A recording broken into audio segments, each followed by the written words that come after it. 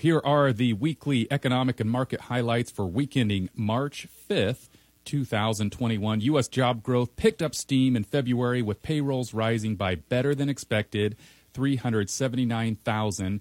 Gains were concentrated in the leisure and hospitality sector. So I thought that was pretty cool because, of course, that sector is one that basically got decimated with the lockdown shutdown. Hey, and that's what we were talking about in the first half. What are you going to do? Leisure activities. Exactly. Hopefully the cruise lines are opening back up, the hotel chains, all these places. Yep. For sure. The unemployment rate fell slightly from 6.3% in the month prior to 6.2%.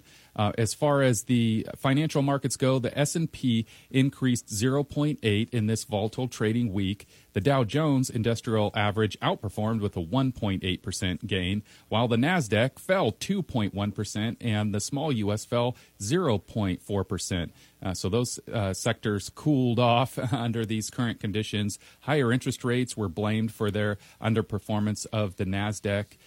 Energy sector was up, climbed about 10% on, as well as the financial and industrial sectors were also positive for the week. So by and large, kind of a mixed week there with sort of the tech-heavy NASDAQ versus the blue-chip style Dow Jones. So over the past, year plus, it's been kind of the tech-heavy growth sectors that have accelerated. There's in this particular week, they're starting to cool off, and some of those stronger, consistent players are holding their own during this time.